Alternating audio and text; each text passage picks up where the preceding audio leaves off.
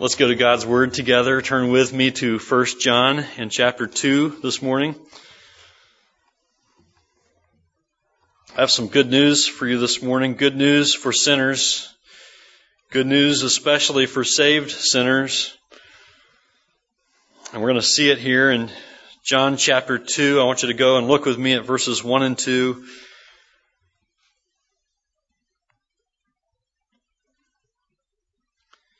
First John chapter 2, and verses 1 and 2.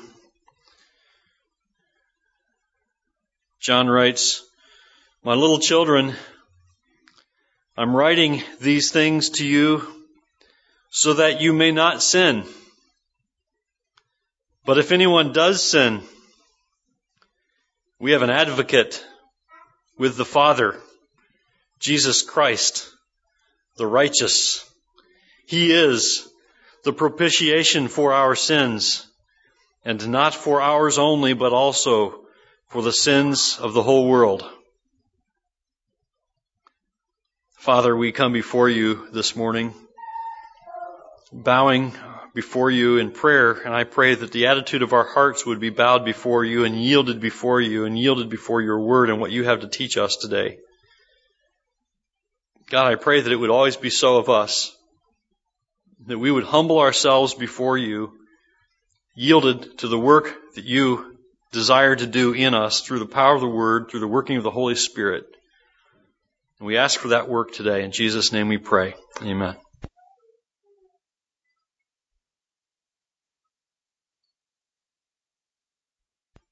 We were reminded of some very good news last week, that fellowship with God and fellowship with God's children is possible. And not only that, but that fellowship with God and that fellowship with God's children means complete joy for us. Complete joy for followers of Christ who take part in that fellowship with God and take part in that fellowship with other believers. We were reminded last week also of some bad news. Reminded of the bad news that we have an enemy. And that enemy is sin. As believers in Jesus Christ, we have an enemy, and that enemy is sin, because sin breaks our fellowship with God. And because sin breaks our fellowship with God, sin breaks our fellowship with other believers, and because our fellowship can be broken, we can lose joy. And we can lose that complete joy and satisfaction that is intended to be found in fellowship with God and with God's children. We come to 1 John chapter 2 this morning, and we come to look at verses 1 and 2 this week, and we find that for those who are followers of Christ, we return to the good news. And there is good news, and it is about Jesus Christ. There is good news for saved sinners. And we see in 1 John so far that, as we have studied in chapter 1, we've seen so far that Jesus Christ is God in human flesh. Fully God. This is important. Fully God, fully man. And as I even say that, as I say God fully and man fully, it can be confusing to us, can't it? Fully God, fully man. And that's one of those biblical truths that sort of boggles our minds, because we can't seem to think in terms like fully God and fully man. That sounds like something that ought to equate to 200%, right? But that's what the Scripture teaches, that God came in human flesh, and Jesus Christ was that God in human flesh that came and lived fully God, fully man. And that is one of those truths that's best handled by simple faith rather than trying to figure it out, because we will never figure it out this side of heaven. Jesus Christ is God, and yet He was born into the world in human flesh and lived as a man. But there's something else about this wonderful, mind-boggling truth that Jesus is fully God and fully man, and it's that Jesus, though He was tempted as we are, though the Scriptures say He was tempted as we are, He lived sinless, completely without sin. And John says it this way in chapter 1, that God is light, and don't forget that Jesus is God. That God is light, and in Him is no darkness at all. Jesus is light, meaning He is truth, He is righteousness, and the fact that there is no darkness at all in Him is just another way of making it very clear that Jesus is sinless. There is no sin in God. And the sinlessness of Jesus makes it possible for Him to be the acceptable and complete sacrifice for our sins. It all hinges on that, His sinlessness. And this truth leads to some other wonderful truths for us which are revealed by John in our text this morning. And John reminds us that his purpose in writing has been so that believers will not sin. And I emphasize here that John is addressing believers when he says in chapter 2 and verse 1, look at it with me again, would you? 1 John chapter 2 and verse 1, he begins by saying, "My little children." John is writing to the church and to believers with some fatherly advice. And John sends this message to believers that God doesn't want His children to sin. God doesn't want His little children to sin. We are God's little children, you know. We are followers of Christ, we're His children.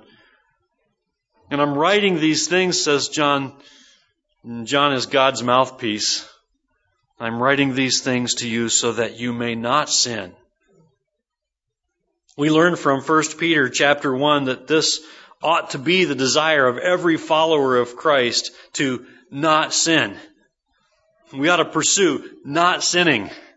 1 Peter chapter 1 verses 14 and 15 reminds us that as obedient children, we are not to be conformed. It says, as obedient children, do not be conformed to the passions of your former ignorance, but as He who called you is holy, you also be holy in all your conduct.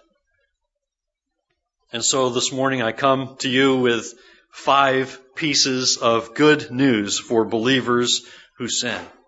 5 pieces of good news for saved sinners. And you can mark them down. I hope that you will, so that you will be encouraged by what we see here in verses 1 and 2 in 1 John chapter 2. And here is where the good news begins again for us in 1 John chapter 2. This is wonderful news for Christians. It is possible to not sin. You realize that? It is possible to not sin. And that is good news. We were born with a sin nature. The psalmist expresses this truth in Psalm 51 verse 5. Behold, I was brought forth in iniquity, and in sin did my mother conceive me. And though we receive a new nature, yes, we do receive a new nature when we confess our sin and believe in Jesus Christ. And that new nature is a wonderful and divine and miraculous and supernatural gift from God, which helps us to not sin. We still have the old nature, and we still contend with the old nature, and we still must fight the old nature that leads us to sin. That old nature which drags us towards sin. The new nature holds us back from the precipice of sin.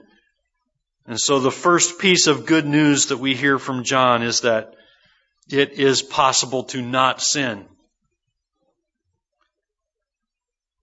Now, having been a follower of Christ for many years,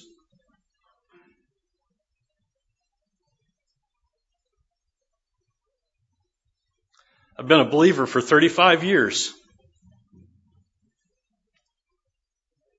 And I am often frustrated with myself that I still sin. Can you identify with that? Are you ever frustrated with yourself? Some of you have been believers longer than I have. I hate to remind you that you still sin. And so there is no one in this room who doesn't need this reminder from God's Word. And we ought to be careful here when we talk about sin and the sin that we are frustrated with, because I am not talking about the sin of your spouse, husbands and wives, or the sin of your children, parents, or the sin of your parents, children.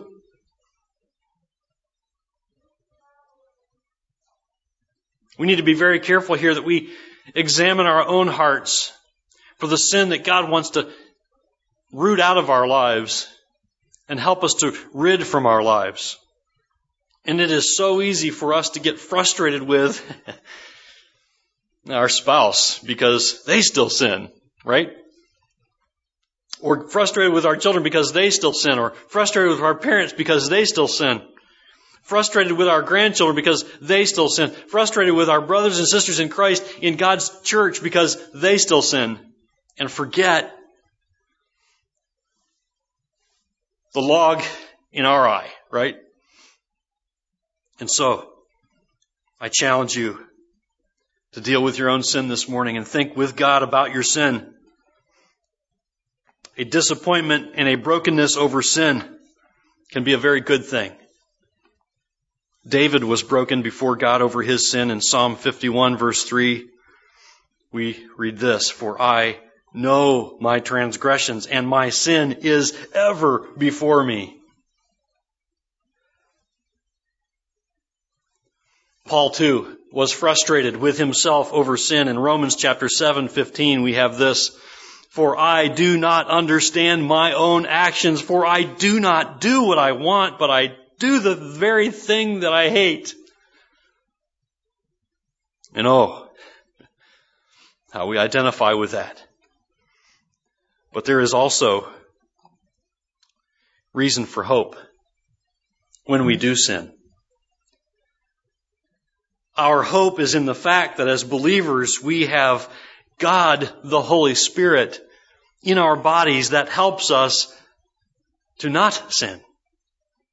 And when we yield to the Word, and when we yield to the work that the Holy Spirit wants to do in our lives with the Word, and when we prostrate ourselves before God in prayer asking for His help, we find that it is possible to not sin. And our goal as believers should be John's stated purpose for writing to the believers, and that is to not sin. And though perfection is not going to happen this side of heaven for us, we ought to live with the realization that with the new nature and based on the fact that we have God the Holy Spirit living in us, it is possible to not sin. And before we came to Christ, it wasn't possible for us to not sin. We lived our days in rebellion against God. We didn't have the inworking presence of the Holy Spirit who gave us a new nature. We were still bound by the old nature completely. But if we do sin, as believers, there is hope. And we do sin, don't we? And so we need hope.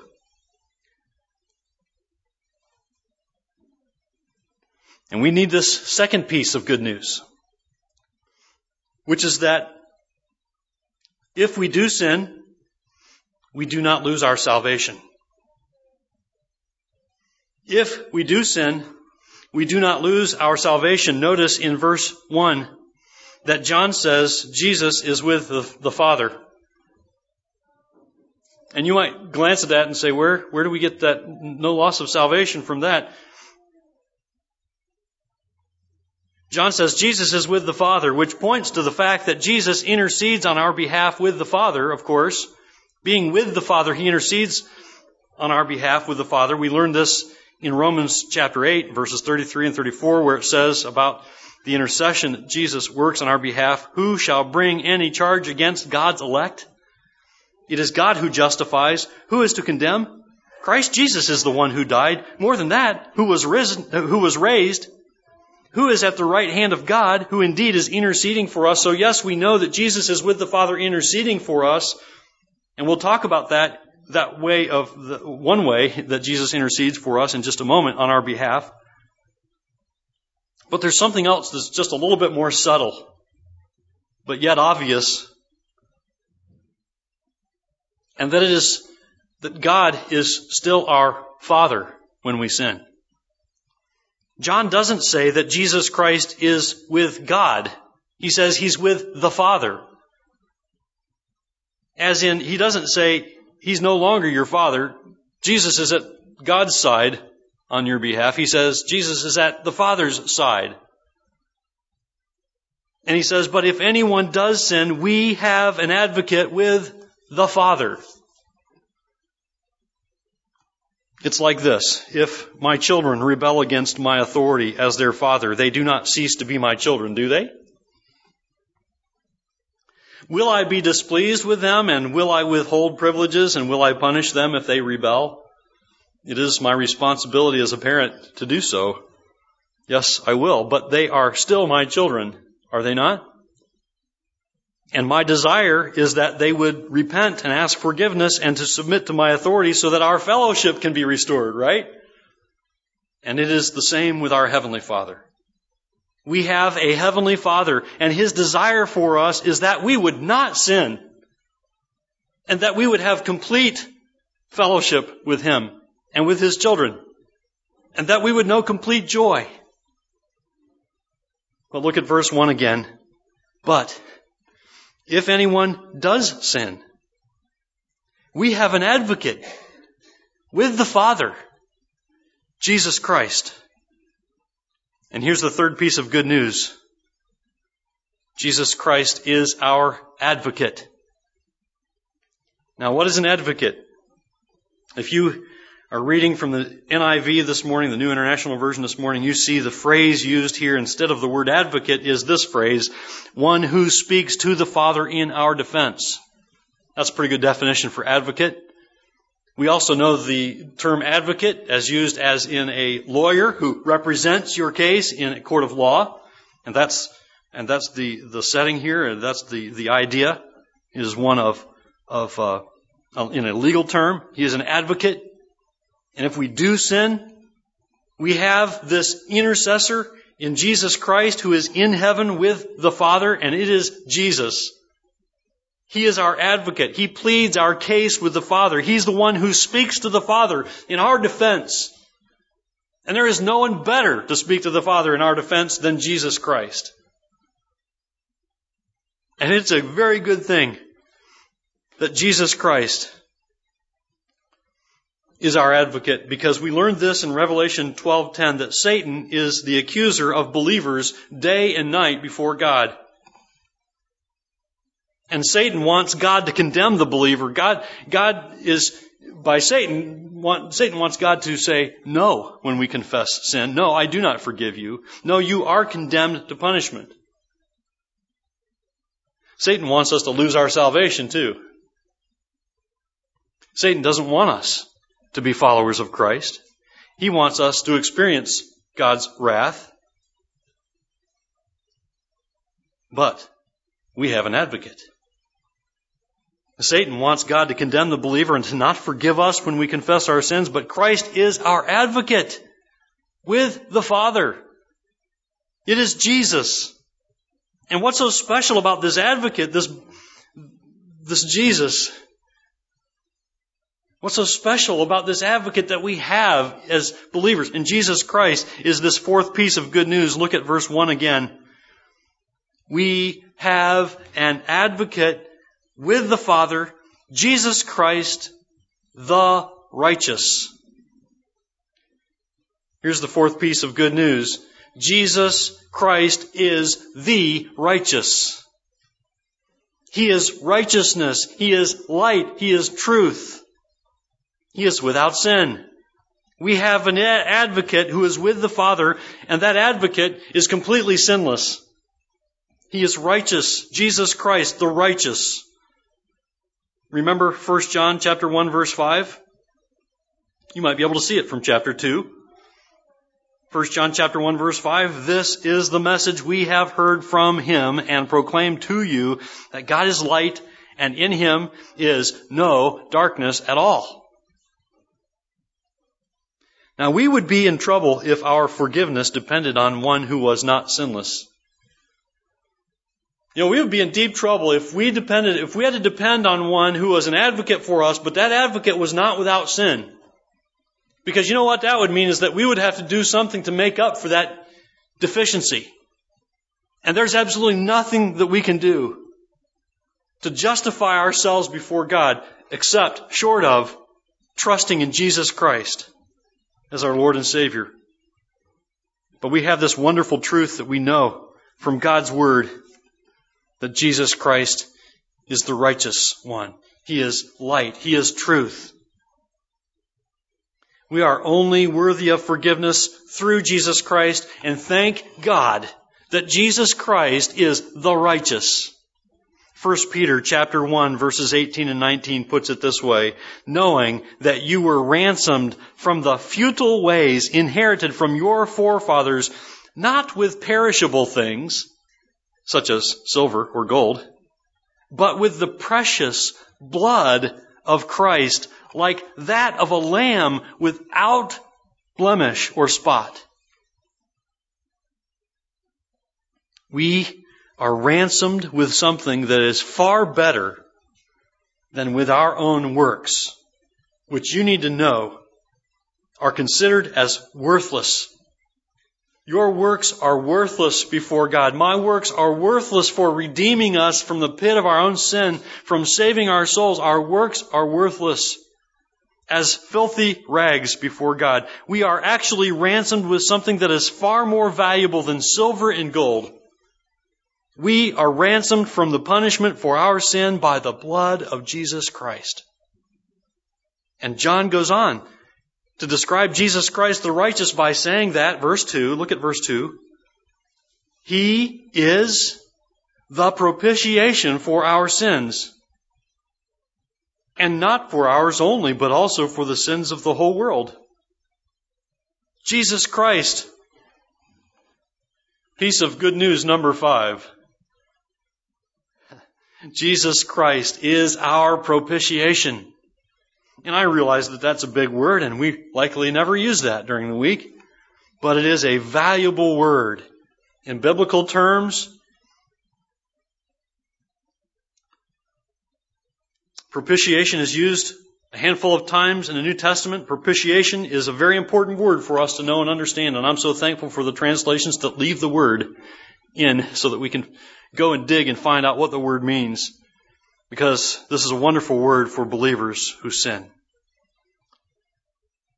Propitiation is a very important word that's used here in the New Testament. It makes it very clear that the cross of Christ, the blood of Christ, quenched God's just and righteous wrath against us. You realize, as sinners, God's wrath is righteous and just and holy. And we deserve His wrath. And what is amazing to me is that we don't get what we deserve. We do deserve punishment. We don't get punishment when we depend upon Jesus Christ. And the fact that Jesus Christ is the propitiation, He is our propitiation, means that He is the acceptable sacrifice for our sins, something that we could not accomplish on our own.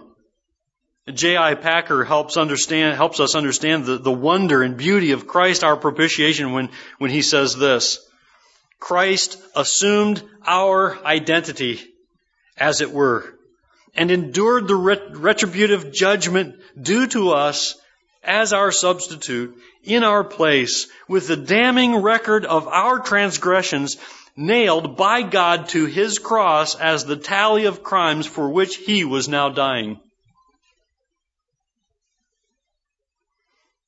Jesus Christ is our propitiation. And that's a wonderful truth for believers who sin. We can confess our sin and we will be forgiven by God because Jesus Christ, our righteous advocate with the Father, has already paid the price for our sin. And yes, Christians still sin. But God doesn't want His little children to sin. And the good news is that when we walk in the light as He is in the light, when we yield to God's Word and the work of God, the Holy Spirit in our lives, it's possible for us not to sin. Walking in the truth, walking in the light of God's Word with the power of the Holy Spirit and His indwelling presence working in us, it is possible for believers to resist sin and not sin. It is possible for believers in the power of the Holy Spirit at work within us, taking the power of the Word when we yield to the Word, to help us defeat the old nature. But when we do sin, we do not lose our salvation. But our fellowship can be broken. Our fellowship can be broken with God. It can be broken with our brothers and sisters in Christ, and we lose true and complete joy when our fellowship is broken. So we do not lose our salvation, but we certainly can lose fellowship with God, which will be harmful to us. We lose complete joy. We lose complete satisfaction in God when we sin and when we remain in our sin. But when we do sin, we have an advocate with the Father, Jesus Christ. And He is our advocate because He is righteous. He can be our advocate, and He is our advocate because He is sinless. And He makes forgiveness for our sins possible because He already has taken the punishment for our sin. He's already paid the price for all of our sin. For our sin, His blood shed on the cross for us and for anyone who will trust in Him. His blood is completely sufficient to pay for the penalty for their sins, for any who will trust in Him, for them, for us, for the whole world. And He's already paid that price.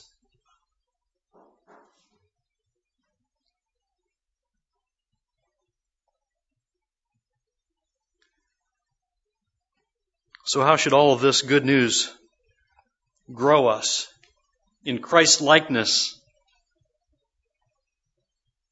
as God's little children? This is good news, isn't it? How should this good news affect us and change us and grow us in Christ's likeness? Well, I contend that this good news should help us grow in our fellowship. I think it ought to come back to fellowship with God and fellowship with God's children.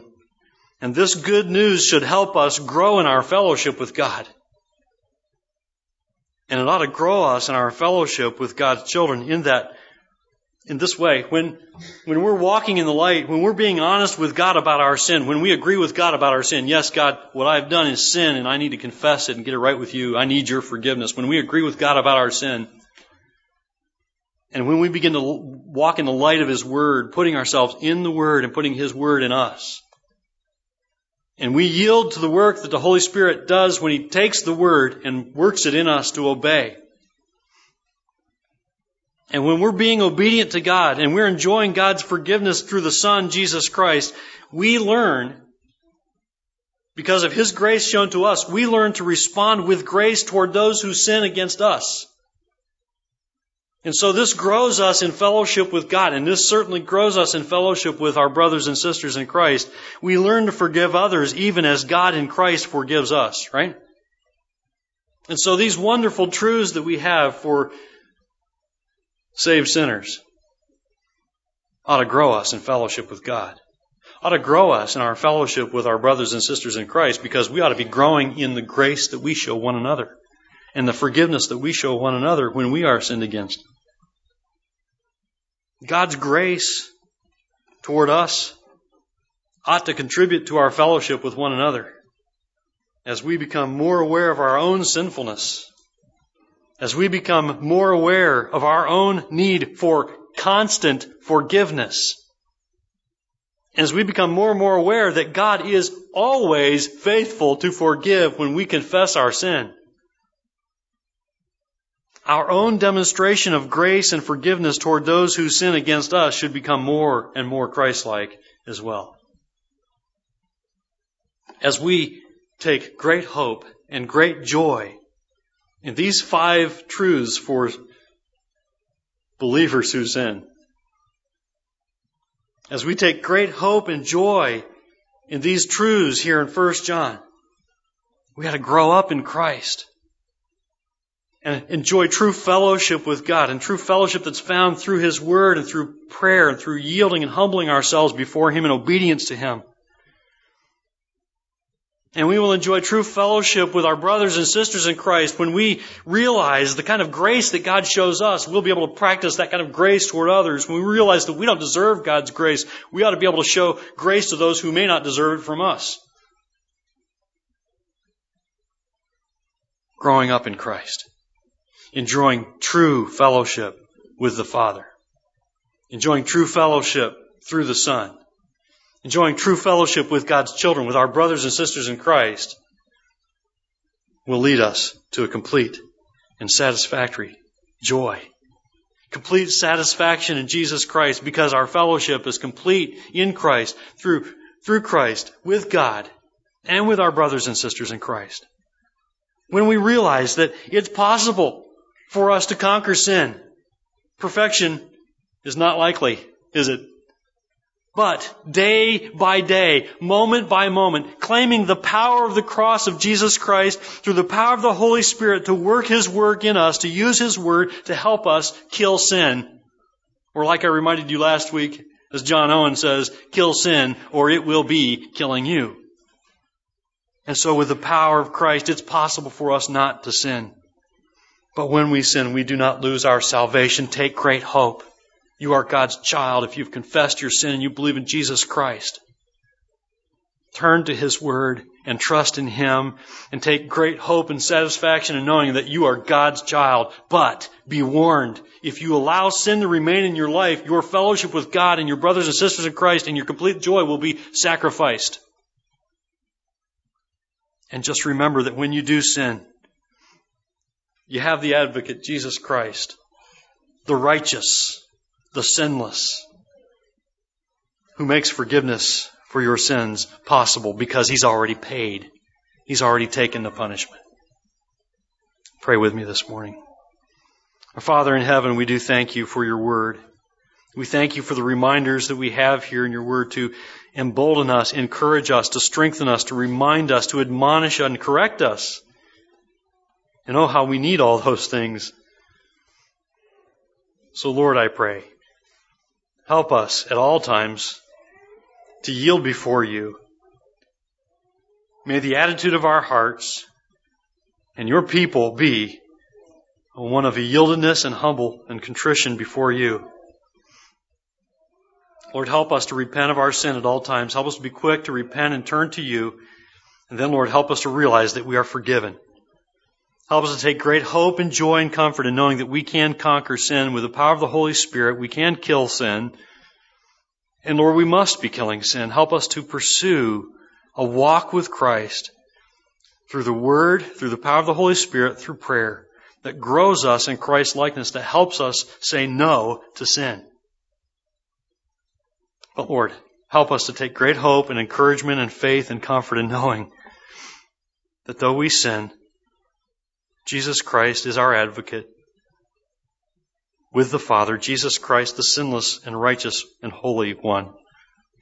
And He makes forgiveness possible because He's paid the price. Lord, help us to not go on sinning. Help us to be quick to repent when we do sin. And help us to depend upon You and Your Word. And Lord, restore our fellowship with You. Restore our fellowship with one another. Grow us in our walk with You and with our walk with one another as believers. And Lord, show us Your complete joy and satisfaction. And Father, I pray, should there be an unbeliever or more than one in our midst this morning, I pray, God, help them to realize and understand that Jesus Christ shed His blood for them. Open their eyes to the truths that they need to see and understand and believe in. That they need to confess their sin and believe in Jesus Christ and turn in saving faith to You. And Lord, help us as followers of Christ to never forget that precious gift. Help us to live in grace toward one another as You've shown us grace. In Jesus' name I pray. Amen.